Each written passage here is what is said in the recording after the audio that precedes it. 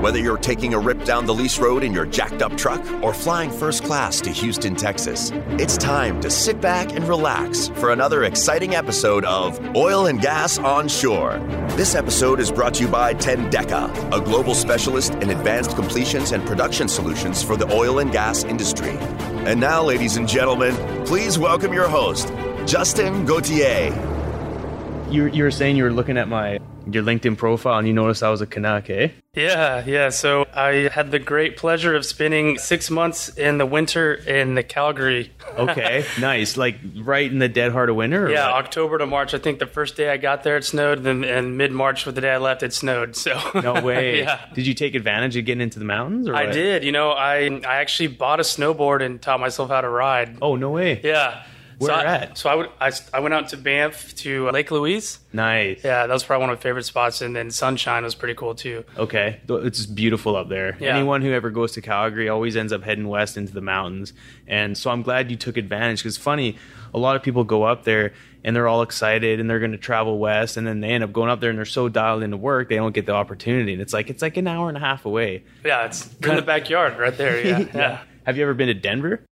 I've spent some time there, and I prefer the Canadian Rockies, to be honest. It's not as crowded, and it's a little bit steeper, I feel like. Okay. But yeah, no, I picked up snowboarding while I was up there. And Dude, that's so awesome. It was probably 3 separate days of me falling down before I finally picked it up, and then I just had a blast after that. So no real injuries. Obviously, you're here with both legs, and you're not on crutches or in a wheelchair. So you obviously it was a success teaching yourself to snowboard. But yeah, now I probably consider myself intermediate level, and I'm looking to go. It's been probably 5 seasons since I've been last. So nice, yeah. Dude. That is so cool. Anyone who can teach themselves how to either like snow ski or snowboard, wakeboard, skateboard, I got to give it up to you, man. That's awesome. You know, it's funny. You mentioned skateboard. I found a skateboard just the other day, like walking. So I live near some railroad tracks, and I was walking down there, and there was like an abandoned skateboard, perfectly good, and so I recently started picking up skateboarding again too. No way. Some poor kids looking for a skateboard, and there you are ripping around trying to ollie over little pine cones and stuff. I'm waiting for someone to say, "Hey, that's my board." I'll gladly give it back to him, but it wasn't getting any use out of it. So. Okay, well, if anyone out there is missing a skateboard, hit up old John here. He'll be happy to maybe give it back to you if you can provide some proof that it's yours. So how's the rest of your week been, other than skateboarding and just tearing it up? Yeah, man, it's been good. This is an interesting year in the industry, 2019, and it's kind of over my career, I've taken an interest in kind of being an entrepreneur. And since 2016, I kind of started consulting through a firm called Kitatut. Okay. It's difficult to spell and pronounce, but I was actually going to ask for that because I couldn't. I was typing it out and I was like, Kitatut. So yeah. How do you say it again? It's Kitatut. Kitatut. Okay. It's actually a native Inuit word for dancing bear. Wow. And so that's your new nickname. Yeah. Old John Dancing Bear. Okay, I like that. Yeah. Perfect. So, what Kitatut does is we help oilfield service providers understand kind of their customer needs and as far as oil and gas technologies. And so having been a customer of a lot of cutting edge technologies, over the years that have really helped advance our industry, that's been one capacity where I've kind of branched out from the typical engineering role that has really, excited me and kind of opened doors for me, at least to think outside of the box. Good for you. So let's back up a little bit. You've obviously been in the industry for a while, and similar to what you did on me is I looked up your LinkedIn. It's typically what I do. And I mean, you started off here in Houston, right? And I think that was with Anadarko as a reservoir engineer. Is that right? Yeah. Okay. So tell us a little bit about your journey and even how you got in the oil field. Yeah. So, growing up here in Houston, I actually thought everyone's dad was a petroleum engineer. Yeah, that's a fair assumption. Yeah, so my dad is one as well, and so I followed suit in the same career path as he did. I also went to the same university, so I went to University of Oklahoma, Boomer Sooner. Okay, there you go. I'm a third-generation Sooner. My parents say I'm an Okie born in Texas. Nice. So, I found a passion in oil and gas and was fortunate in 2008 to apply for an SPE Gulf Coast Section Scholarship. Good for you. And then actually with the scholarship came an internship. And so I kind of got my foot in the door in industry pre-college. And so that was really the first opportunity I had when I was at Anadarko. And then I did 3 summers with ConocoPhillips through their internship program. Nice. And got to travel a little bit and then hired on with ConocoPhillips out of school.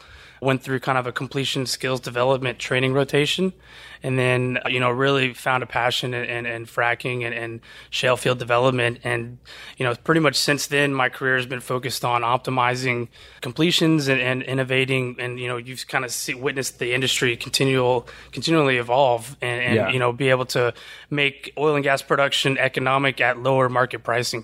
Right. And that's extremely important, especially right now with commodity prices. Now we're somewhat stable, but it was interesting, obviously, through the last downturn, companies really had to get efficient and adopt technology and spend money on it in order to, become more efficient, reduce headcount, and be in a position to make money at those lower commodities. So it's more important than ever, I feel like. So you did school, you obviously, you're Sooner. This is kind of off topic, but do you have a flag in your yard? Because I think like everyone that I talk to or even know that's a Sooners fan has an OU flag in their yard. Yeah, we have one. My wife needs to put it out. Yeah, okay. But we do have one. Yeah. So if John's wife's listening, please put it out. You can tell he's shaking at the knees here. He just wants to get his flag out on the yard so he can fly the Sooners. That's so funny. So when you were with Conoco, what area were you looking after? You mentioned shale. Was it was obviously a shale play or that you were primarily working in? Yeah, so throughout the training it was all focused in completions, and the first 4 to 6 months of the training assignment was just sitting in a classroom trained by subject matter experts on hydraulic fracturing theory, completion design, and other things. And then I did 2 6-month assignments, and one of those was in Calgary. Right. And that's where I actually worked on some frac modeling. Oh, wow. Which is pretty interesting. And so that is one component of the industry that reservoir simulations and modeling, and then I've also the second assignment was more execution in the Bakken. Okay, nice. So when you were in Calgary, and I just want to touch on that too, so you were working downtown, obviously. Yeah. I actually lived in Eau Claire. Oh, nice. Right on the Bow River. Eau Claire is beautiful. I'm assuming you didn't float the Bow River during the wintertime. No, it was pretty icy. Yeah, yeah, you could probably skate it on ice skates. Yeah. Nice. Did you take advantage of any of the sports, like all the Calgary Flames? Did you watch any Flames games? I did. Actually, I went to my first NHL game at the Stampede Center. Yeah. Yeah, what'd you think? It was cool, man. It was really cool. I was impressed with how many fans actually put on the jersey. Yeah. Everyone had hockey jerseys on there. I even bought one. Yeah, you did. Nice. I like how you totally embrace the culture. You buy a snowboard, you buy the jersey. Yeah. You can almost say you're half Canadian. Well, that season was actually the NHL lockout.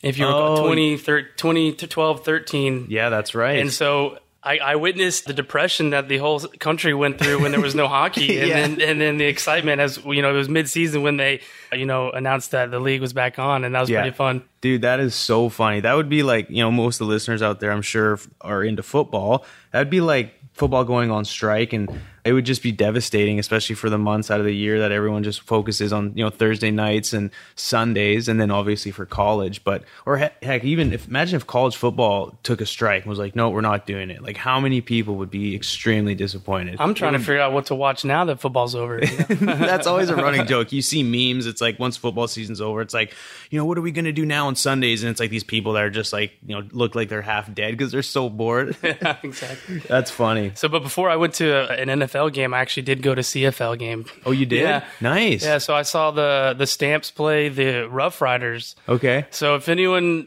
watches Canadian football, which not many do, there's a big rivalry between the Calgary Stampeders football team and the Saskatchewan Rough Riders. Oh, yeah. And so I compared it, having a Texas-Oklahoma relationship. I always say like Alberta is like the Texas of Canada and Saskatchewan's like the Oklahoma. That's a really good analogy, actually. I can relate to that. I mean, growing up in Calgary and then, working in the oil field too, both are, they really depend on oil and gas and energy for the economy, but there is a rivalry. And it's funny, even the rig hands too. If I worked for Precision Drilling, and you'd have your BC boys, which they all laughed at because they were thinking they're just a bunch of lazy stoners. Then you had your Albertans that were like, yeah, we run the show. But then your Saskatchewan farm boys, they're probably the hardest working sons of guns and that I've ever worked with. But there's always that that rivalry, but it's friendly. Mm-hmm. And I kind of see that with Oklahoma, Texas too. Yeah, so it's instead of just east to west, you're north and south, and but the same culture nonetheless, almost.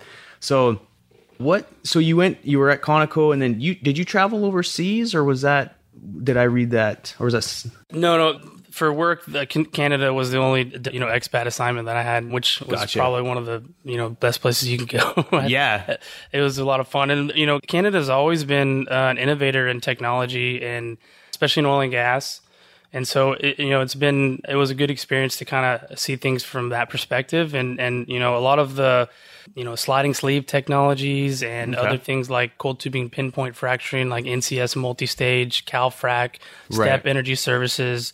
There's a handful of extreme cold tubing which got bought by Schlumberger. That's right. All have really cutting edge technologies that have been widely adopted here in the U.S. as well. And so there's a lot of great innovators in Canada in oil and gas technology too. Yeah, that's interesting you say that. Coming from the drilling world, we use a lot of unique technology up in Canada, and I say it's unique. There's they've adopted it down here too, but going from working up there, just regularly working with different types of mineral oils, different types of synthetics, different types of water-based inhibitive systems. Coming down here, it was interesting because the drilling is somewhat different, but a lot of the sort of advancements that had been made in Canada were down here, and now even companies are trying to adopt some of the stuff that I noticed back in 2008, 2009 that we were doing up in Canada. So it's interesting to hear that, and there's such a smaller group, but they're always trying to push the envelope, and it seems like they're always just interested in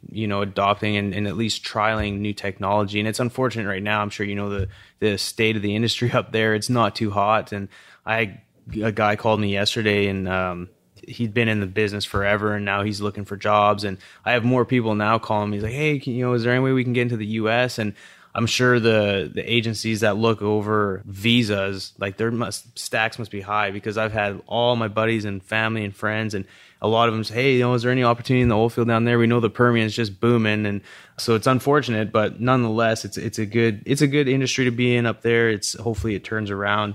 Before we talk about your journey heading back into the U.S., I want to take a quick break. For everyone out there, if you want to support the show, please leave a review and subscribe to the show. If you want to take a few minutes and actually write something, that I would certainly appreciate, anything good or bad.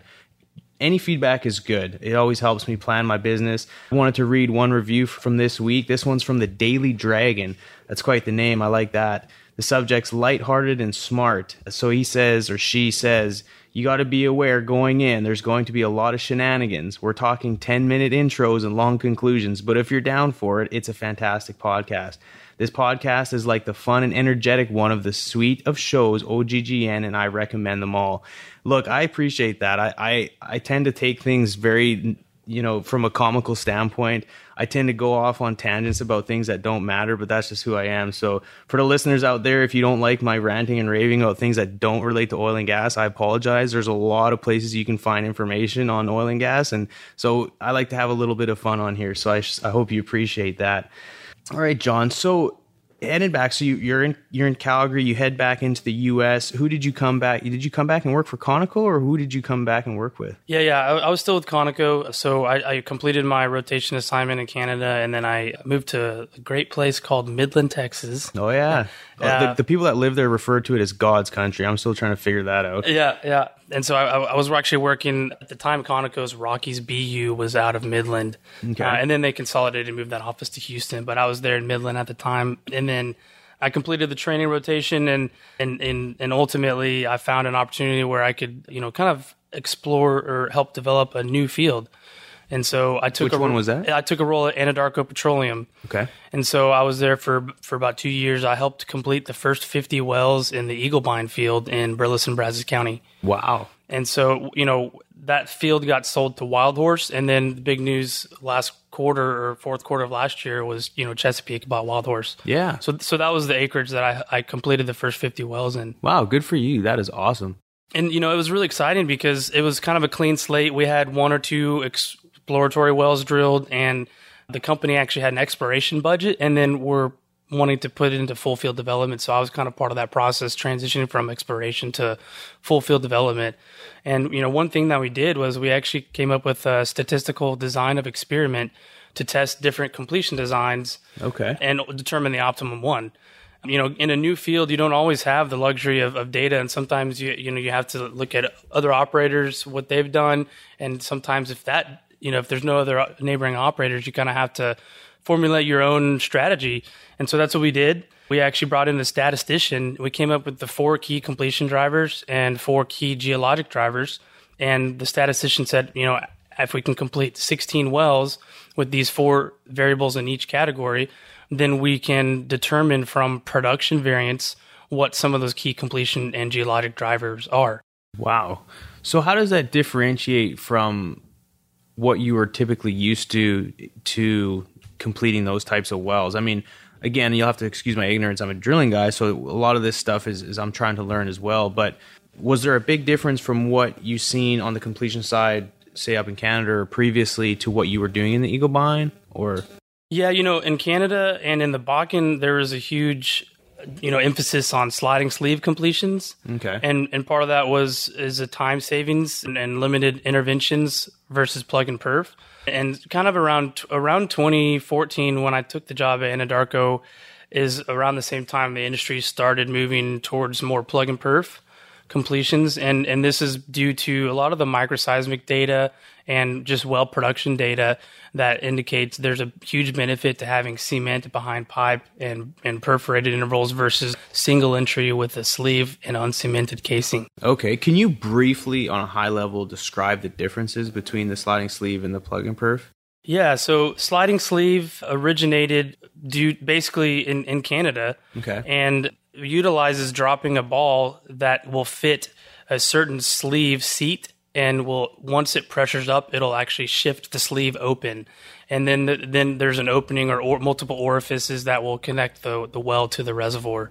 Okay. And so these balls are sized variations. They initially were an eighth of an inch variance, so there's only like 16 stages you can put in the ground. Okay. And then they actually went to and I believe it was a 16th inch, and that doubled the number of stages you can put in the ground. Remember, at this time, the norm was 10 to 20 stages per well, and so operators were wanting to frack 30, 40 stages per well, and changing that small variation in ball size is what allowed that to happen, because ultimately that ball is required. Well, so you'll drop the smallest ball first, right, and the sleeve at the furthest toe part of the well will engage. That way it can drift through the larger holes uphole, and then you'll continually drop larger size balls until you reach the final sleeve. Gotcha. Okay. And versus plug and perf. So plug and perf completion style is where you actually run in with wireline, you set a plug and perforate an interval, pull out of the hole, and then frack that stage.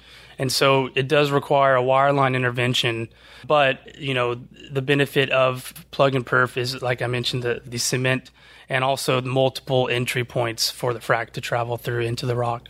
Okay, so that obviously offers a pretty big advantage there. So after your episode, your stint in Midland, you came back to Houston, is that right? Yeah, came back to Houston, and then I took the role at Anadarko here, or actually in the Woodlands. Okay. And so, that was really cool to kind of have a clean slate and develop a new field.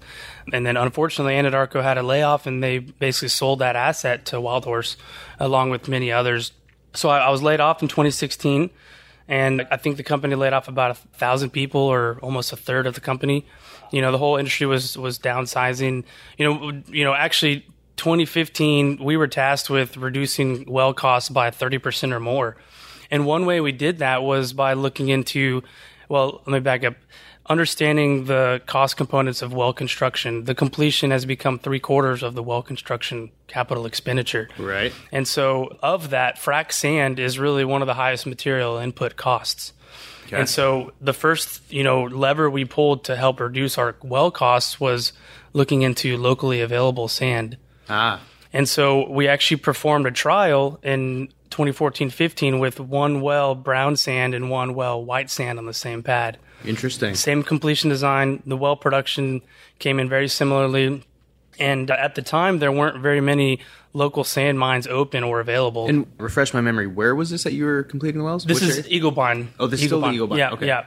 And so, soon after that asset was sold to Wildhorse, but Wildhorse opened up in 2018 a vertically integrated local frac sand mine in Burleson County as a result of that test. Interesting. It's touching on the sand topic. I actually interviewed a buddy of mine, Tom Heitzman from High Crush. not too long ago, and he was talking to me about sand, and primarily we were focused more on the Permian. And I had asked him, I said, would it make sense for companies if they're fully invested in developing a field to just buy either a mine or do it all themselves? And you have to look at the economics behind it, and and how committed you are. There's a lot of business decisions in there. But he was telling me that a lot of operators, when it came time to the downturn, similar to a lot of other commodities in the industry, they started direct sourcing, sand instead of going through, the pumpers or whatnot. But it was a very interesting interview, and so I'm interested to hear, or it was interesting hearing your sort of your touch on the sand part of it. And I didn't realize there was brown sand and white sand. So the mine that they purchased and started utilizing there, what was it like? What kind of sand was that? I mean, Texas sand, and so the reason that northern white sand, also known as premium white sand, is comes at a premium is the quality of crush strength of the sand. So white sand comes typically from Illinois, Wisconsin, and up north where there's mines, and the difference is that each single grain is a monocrystalline structure. So the northern white sand, one grain is a full crystalline structure, compared to Texas sand is polycrystalline in structure. So for one grain, there's multiple crystal structures that make it slightly weaker. Okay. However, as it's been pumped in the ground over time and evaluating production results, there's minor or negligible impacts on production for a large cost saving. Okay, and that was going to naturally be my next question, is which one gives you the best bang for your buck. But it sounds like throughout the data that you guys have, or the industry as a whole has collected, it's very... you're splitting hairs essentially, which is kind of surprising. But the whole industry has moved from, we used to talk about pumping all ceramics and bauxite and resin coat and high end proppants, and the industry's continually moved towards cheaper alternatives, and also been able to achieve the same or better production. And so it goes to show that the proppant is important, obviously, for the fracture network, but what people don't always consider is the unpropped portion of the fracture that may contribute to flow. We used to think in conventional wisdom that when you stop pumping a frac, the fracture is going to close, and if there's no proppant there, then that fracture will not produce. Yeah. But I think most estimates and simulations, and a lot of really well-known people in industry like John Ely, for example, with Ely and Associates, he'll tell you that, the hydraulically created fracture may actually be a superhighway compared to the propped fracture. And so, the way that we understand the, hydraulic and propped fractures has kind of changed over time. But ultimately, if you can get a sand that's 7, 8, 9K crush strength, that's typically good, depending on what the closure stress is of the reservoir. For the Eagle Ford and Permian, that should work. Haynesville's a little bit higher, strength requirements, but some operators are choosing only to pump 100 mesh, which is the really fine frac sand, because, as local, and still preferring to pump 40/70 from northern white sources. All that, with all that being said, the industry's shifted away from gel fracs and more towards slick water fracs, which has also changed the demand for frac sand towards a finer grain. Okay. Because the gels, have a better carrying capacity. Without the gel, you're only relying on the pumping rate to carry that sand. And so, smaller sand sizes are required for the modern slick water design. Okay. So I have two questions off the top of my head. One, you mentioned the sort of the fracture size or the performance of the frac itself is almost better just with the hydraulic power than it is by shoving sand in there. So how would that work? Because in my mind I'm thinking there's so much pressure down there to close everything up. How would, if you pump something down, it opens up, you're creating a void to which then rock has to displace more rock, or does it just get crushed because it's permeable to where it closes but then leaves that part open? How does that work? That may be a tough question. It is a tough question, and that's where people implement frac models and other reservoir simulations to kind of estimate what fracture propagation and dimensions, but ultimately no model is accurate. And so, and it's difficult to see. There are a lot of technology companies out there. I'll throw in a plug for my buddies over at Reveal Energy Services.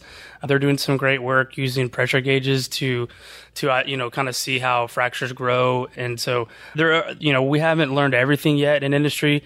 I will say that, what I like to look at is estimated ultimate recovery normalized per lateral foot on the y-axis, and then compare on the x-axis pounds per normalized foot of sand, barrels per normalized foot of water, cluster spacing in feet, stage spacing in feet, or even well spacing in feet.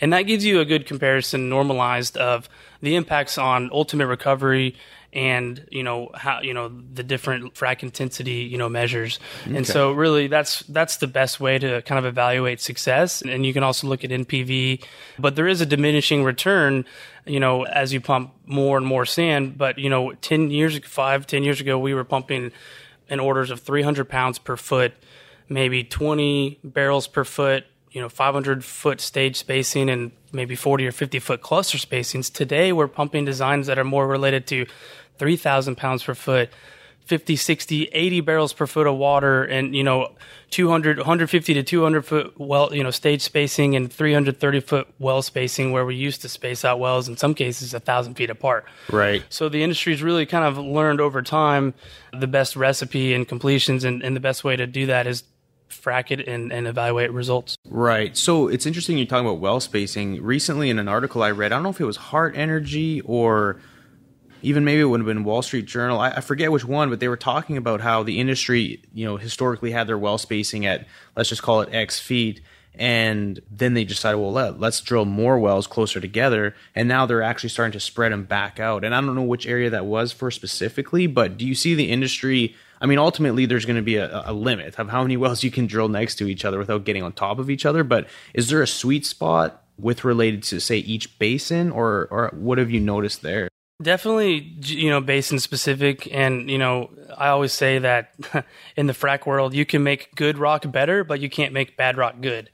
Sure, I like that. Yeah. So, a lot of people spend money trying to make bad rock good, and that's a wasted effort. So, high grading is what you hear oftentimes, especially in a new field development. You want to target the best areas first, because you really want to see what is the true potential, or at least the max potential of this acreage to be able to run economics. Like I mentioned, the really only way to tell performance is to trial and error. Yeah. And so, why not start on the best part of your field? And additionally, you want to put a Cadillac frac on the best part of your field to really test that. And so I think if you have an idea of where the best acreage is, a higher frac intensity and closer spacing is typically not a bad method to try, and you can always back off that later. Makes sense. But the Wall Street Journal had an article this past week about the downspacing effect. I think what you're mentioning. Okay, that's probably the one I'm referring to, because it was recent. Yeah, and so it's the industry has moved closer in well spacing. Like I said, there is a breakover point, but and the Wall Street Journal mentions that, as you move wells closer together, there may be less production per well, but they didn't mention the overall field production and how that, the field economics. So that's one thing to consider. But in general, with the industry recognizes that there is interference between wells oftentimes, and how that interacts and how they interfere is something that Reveal Energy could tell you more about, because they study that in depth. But, you have to kind of determine for your basin what works. And a lot of times looking at other operators' data is not a bad way to do that. But for smaller operators, they may not be, drilling multiple wells per pad. It may be single wells.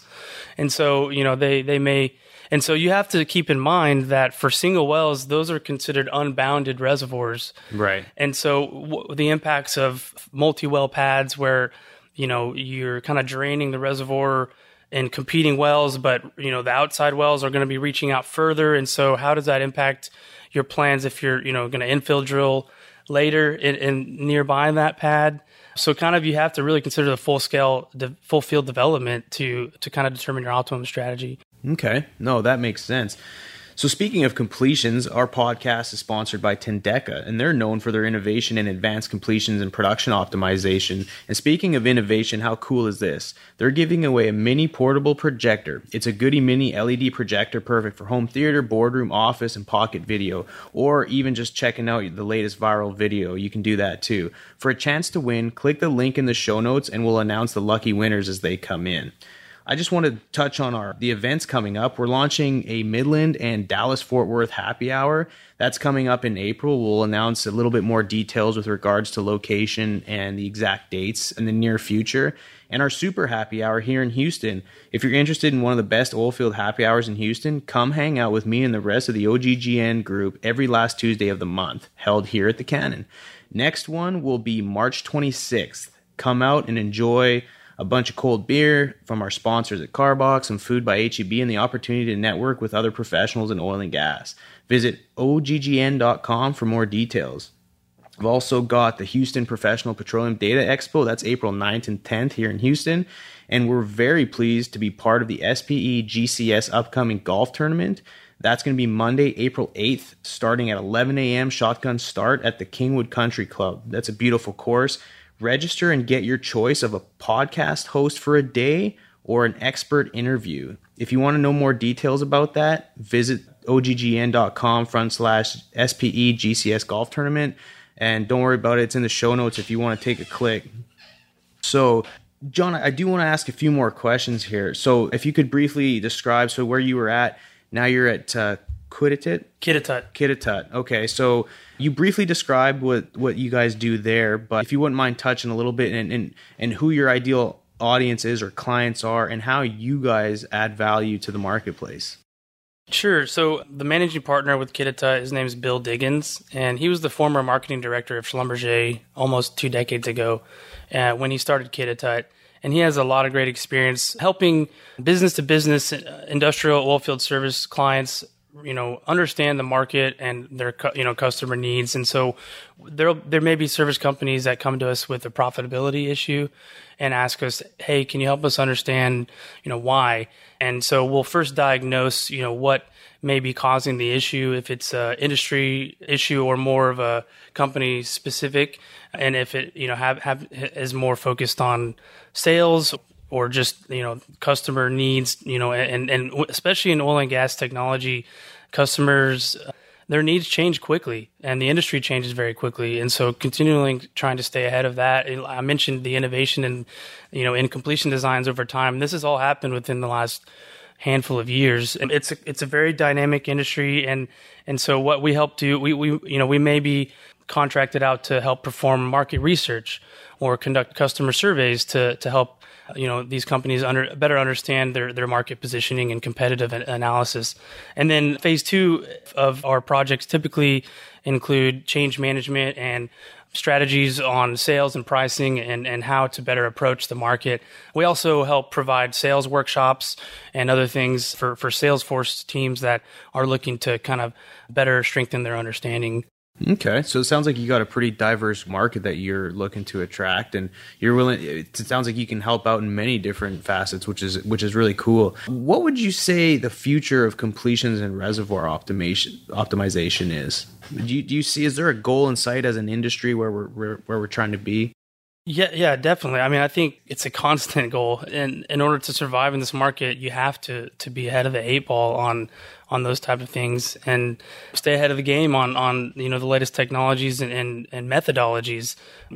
Operators sometimes make decisions, given limited data at a certain point in time, but if you can really step back and look at the data, we've drilled a lot of wells over the years, and that's really the first place to start in optimization is just evaluate the data by basin. And there's a lot of great software providers out there like IHS, Drilling Info, RS Energy Services, Rystad, Well Data Labs, Well Database. And so there's a lot of information out there, and that's really the first place to start. And I think, in order for the industry to continue to improve, we got to continue to look at the data. Right. And there's some, there's a lot out there, but capturing that and data analytics is a whole another beast that, I have very little knowledge in, but I'm excited to see how the smart digital oil field, and data analytics can help engineers and oil and gas companies make quicker decisions and better decisions. And that's, I think where we need to improve the most. Okay. So there's a lot of companies coming out of California and all over the world, frankly, with regards to big data and data analytics. Do you think AI is going to have a big role in production optimization in the future? Absolutely. I mean, I think every other industry, it's used in that capacity. I think the oil and gas industry is a little bit behind the times on data analytics, really. Right. And it's almost kind of exciting, though, because we think we've reached a pinnacle and we haven't even, it's like the Pandora's box that we haven't tapped into. And it'll be insane when AI can make, 1 trillion calculations in a heartbeat and give engineers, essentially answers they're looking for and being able to make calculated decisions based off this cloud of data that just goes on for who knows how long, So that is exciting. What would you say right now is our biggest limiter as an industry with regards to completions? Is there anything that's kind of holding us up? Oil prices. Right? Yeah. Yeah. So my take, on the market right now is obviously the Permian pipeline bottleneck is still causing a price differential for Permian oil that is subpar. And as these pipes get built out, I've heard they should be finished possibly end of this summer or end of this year. Mm-hmm. And once that happens, I've heard some say, like Spears and Associates says that January 2020, good luck finding a frac crew. Yeah, I listen to them and can keep up with what they do. I like Richard and his brother with their a lot of the stuff that they put out. But I saw that. Yeah. So I think there's a lot of operators still drilling in the Permian this year, but waiting to complete until there's a better price differential, and next year many think that we should see a positive price differential for Permian oil to WTI. Awesome. Well, look, I don't want to get any more technical here. Before we sign out, I wanted to ask you, and as something I ask everybody is, do you have any daily routines or habits that contribute to your success? You seem like you're young and you're driven and you've accomplished a lot in your career. Is there anything that contributes to that success? Stay motivated. I mean, for me, I have a passion in oil and gas. I have a lot of peers that, have gotten out of the industry since the downturn. And for me, do what you love what you do. And for me, that's what gets me out of bed every day. Gotcha. No, I like that. Aside from working, I mean, is there anything you like to do outside of oil and gas? Well, we talked about snowboarding and skateboarding. I do enjoy that. I like music. I play the drums. Ah, okay. Yeah. Do you have a band? I did. I'm trying to rally the troops to start a new one, actually. Yeah. Hey, yeah. So if oil prices can, if they, God forbid, just plummet, then that's a backup. Yeah. You can snowboard and create a band on a mountain somewhere. Exactly. Hey, if anyone needs a drummer, let me know. Okay, there you go. Yeah, he's open for opportunities here. This is great. Well, look, if people are wanting to reach out to you or your group, what's the best way to hit you guys up? Just shoot me an email. My email's johnpclark@me.com. That's okay. JONP as in Paul, CLARK Perfect. @ME. We'll put your information in the show notes. That way people can scroll down and get your email or your LinkedIn. Do you guys have a website? Yeah, we do. Okay. We'll put that in the show notes too. Yeah, absolutely. We'll check out the website. What is it? Is it Kitatut.com? Okay, and we'll spell it out and put that in the show notes. Well, again, if you're looking for more information on the OGGN group, visit our website, and certainly appreciate everyone for signing in today and listening. So thanks again for joining us. And always remember, oil and gas onshore, providing energy for the world through innovation, one well at a time. Thanks, John. Thanks, Justin. Tune in next week for another captivating episode of Tendeca's Oil and Gas Onshore Podcast, a production of the Oil and Gas Global Network. Learn more at oilandgasglobalnetwork.com.